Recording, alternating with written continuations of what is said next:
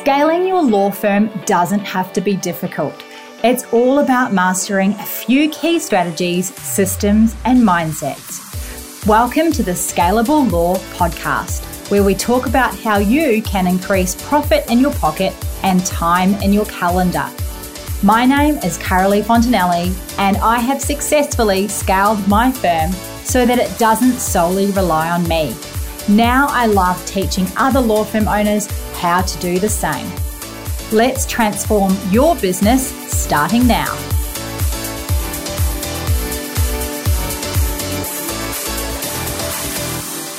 Welcome to another episode of the Scalable Law Podcast. I am your host, Carolee Fontanelli, and I am so glad that you are here tuning in again.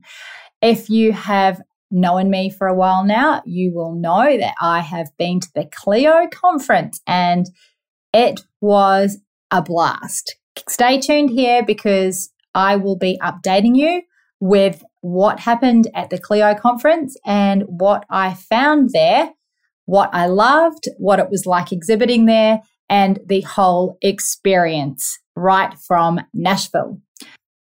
Today, though, on the podcast, we are talking about building a solid relationship with your clients and how you can do that through the client journey. I think as lawyers and law firm owners, we often forget about the client journey. That is the shoes of the clients, where they have been walking, how they have stumbled upon you, or why they've needed your service in the first place, which usually is some pain points or something has triggered it, particularly in law. And then what happens once they pick up the phone with you right through to the very end of the service. Now, during this client journey, we as lawyers are very focused on the results for our client. We have done this a lot of times, and we know that if we keep taking these pathways that we will come to an end and we will end up with a result, which is going to include usually making your client very secure in one way or another, whether it is the certainty because the matter is at an end and we have orders in place, or whether it is that we've finalized some documentation for them so they're not at risk anymore, or whether it is settling a property or whatever it might be. But often the time between them calling us and before that period to the time that they finalize with us their matter, there's a lot of stress usually for the client in between. Now, maybe not in every area of law, there's not the level of stress as say there is in some other areas like litigation or family law or estate litigation, for example, or conveyancing property can be quite stressful for people as well. But I think, really reassuring our clients by building that really solid relationship with them and being there with them on the journey, not just as a lawyer advising them, but to be with them and for them to feel like we have got them, right? It's so important. So how do you actually do that? So inside the Scalable Business Lounge, one of the tasks that we do is we map out the client journey. And some of the students are so clever, they even hop on Canva and create a custom-made looking client journey where we can see how the client gets from where they are, which is usually an unhappy place. So I call that the land of unhappy, and what stepping stones they take through the service that we provide as lawyers to get from the land of unhappy across to the land of happy. We need to know what each of those stepping stones are. And so we map that out on paper in the Scalable Business Lounge because it really helps us as law firm owners and as lawyers to remember what it's like to be walking in the shoes of a client. We've all heard of bedside manner of doctors, right? And you might have even experienced it, or you can imagine it, when you're in hospital and you're having the worst time ever and a doctor's just so blasé about it. It's because they have given that news or they've seen this thing 1,000 times before. For us as the client or as the patient, it's scary and overwhelming and we don't know what the outcome's going to be and all of that type of thing. And we have to remember as lawyers to not be like that doctor and give our clients a little bit more care. So how can we do that in our legal matters and in our law firms so that we can get raging reviews from our clients? It's actually really, really simple. And I find in my law firm that the times that we get complaints from clients is not because they've received bad legal advice. It's never that. It's always these really, really small, very easy to avoid issues. So what we're going to do now is talk about how we can build that solid relationship, holding our client's hand across those stepping stones of this client journey so that we have the best possible client reviews ever and no complaints. So the first thing is that we need to have empathy for our clients and we need to listen to what they need.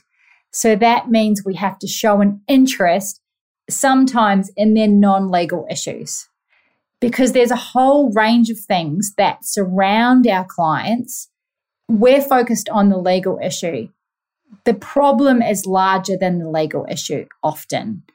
And so we need to show an interest and listen. And I know that we're not counselors, but we do have to listen. It doesn't mean you have to give any counseling advice to them, but you have to show an interest in the client and make sure that the client feels heard.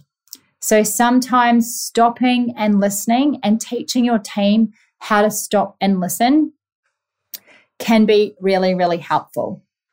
Now, the next thing that is so important, and I have policies in my law firm to make sure that this happens, and that is updating your client on a regular basis. That even means if you don't have an update yet, you might not have heard anything back, but ensure that it's scheduled in to make sure the client is getting an update. And the update is, we haven't heard anything yet. Would you like us to go back to them or whatever it might be? So updating your client is absolutely important. That also means making sure you take their phone calls, even if you don't have an update.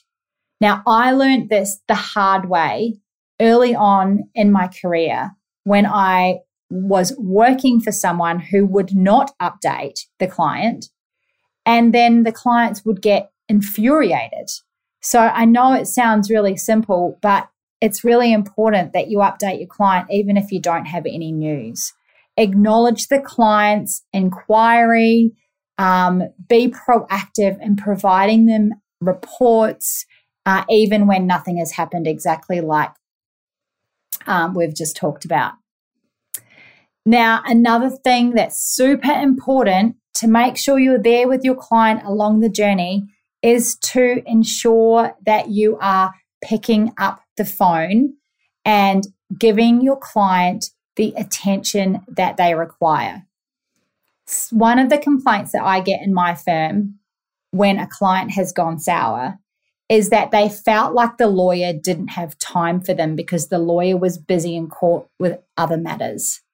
It's a really bad thing for clients to hear that they are not a priority. We know as lawyers and law firm owners that we have got 20 or 30 matters on our plate. The client practically knows this, right? They know that they're not the only one paying a bill or they're the only client, but they don't want to be told, I'm sorry I was too busy, or I'm sorry I was in court, or anything like that. They want to be ensured, or they want to know that they have got your attention when they want it. And I know that that is easier said than done, but it's really about being careful how you communicate all of your competing client priorities that you have going on. So this is a really important thing. And it's something that you can teach your team how to do as well. The next couple of things are around surprises.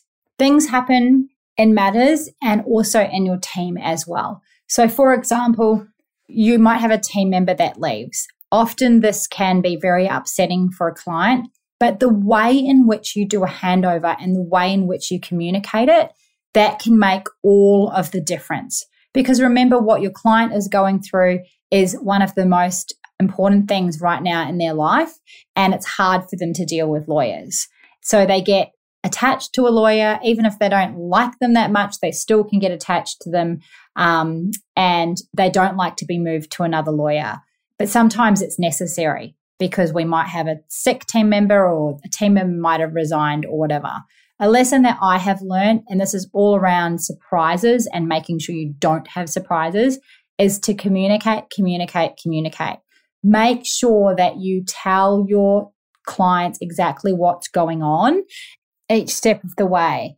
That includes doing a proper file handover if that's possible. And if that's not possible for whatever reason, to make sure that you get the client in and you introduce the new lawyer to the client, and that the new lawyer knows exactly what's going on the matter for that introduction. I have run into mistakes before and things have happened where we've done these handovers and they haven't been executed very well. And then the client up and leaves because they're not happy with the surprise. There really is nothing wrong with the matter or with how it's been run. And the new person, the new lawyer, can get up and off the ground running really quickly. There's no problems with any of that. But it's the element of surprise that clients don't like. So make sure that you don't have those sorts of surprises and that you handle them really, really well without delay, so that your client remains happy and satisfied in their client journey with you. So when we're talking about surprises, we're also talking about bill surprises. We're also talking about matter surprises. Again, ensuring that those conversations happen at the earliest possible time. If the bill is going to change or blow out, make sure you're sending cost agreements early and having those conversations early on so that they are aware that it could occur or happen. Because when it's a surprise, that's when things don't go well in the client journey, and that solid relationship that you want to build can't happen because they feel let down. So ensuring that the element of surprise is not there through really good communications very early on, as soon as you get a sniff of things happening, that's when it's really important. And if you think about yourself as a client, you will, in whatever situation it is. So for me, I last year renovated my house. So I was dealing with all kinds of people, builders and project manager and architect and all that kind of stuff. And it really put me in the place of being the client and being on this stressful client journey. And there were things that made me feel good, and there were things that made me feel very disappointed and upset. And when you feel good about your client journey, you don't mind paying the bill. You're happy to pay the bill. And it can come down to the smallest things like no surprises or great communication or making sure you get a call back. As soon as you feel like you're not important anymore or the person doesn't care about your matter, that's when your client journey starts to feel like you don't want to be on it with that company. So make sure that as a law firm owner, you are instilling these things into your practice as part of the way that we do things here. And you can do that by putting all of these types of things into your processes and systems so that your firm, your team, are delivering exactly the sort of service and the client journey that you want delivered. And writing down your client journey each step of the way is really, really helpful for your team and also for you to refer back to as well. Remembering that our clients come to us at different parts of their client journey, and wherever it is that they have come to you, it can help you to understand the stepping stones you need to get them from the land of unhappy to happy, and how we can get them there through ensuring that we don't have those awkward surprises, that we ensure that our client feels like they're being taken care of and that they've got plenty of attention, even though we have competing priorities, making sure that they are constantly updated, even if nothing has been happening on the matter.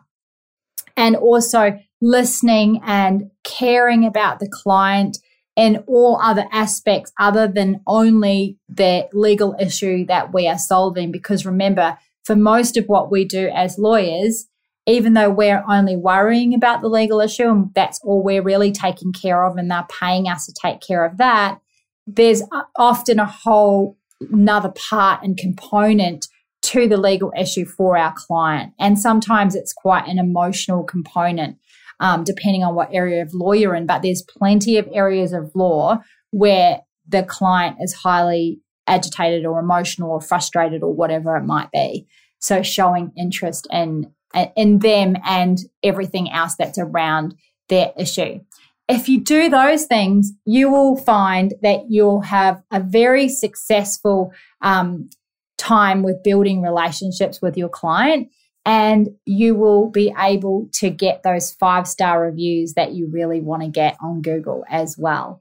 So I hope that helps you for today. If you want to tune in again next week, I will have another podcast for you. See you then.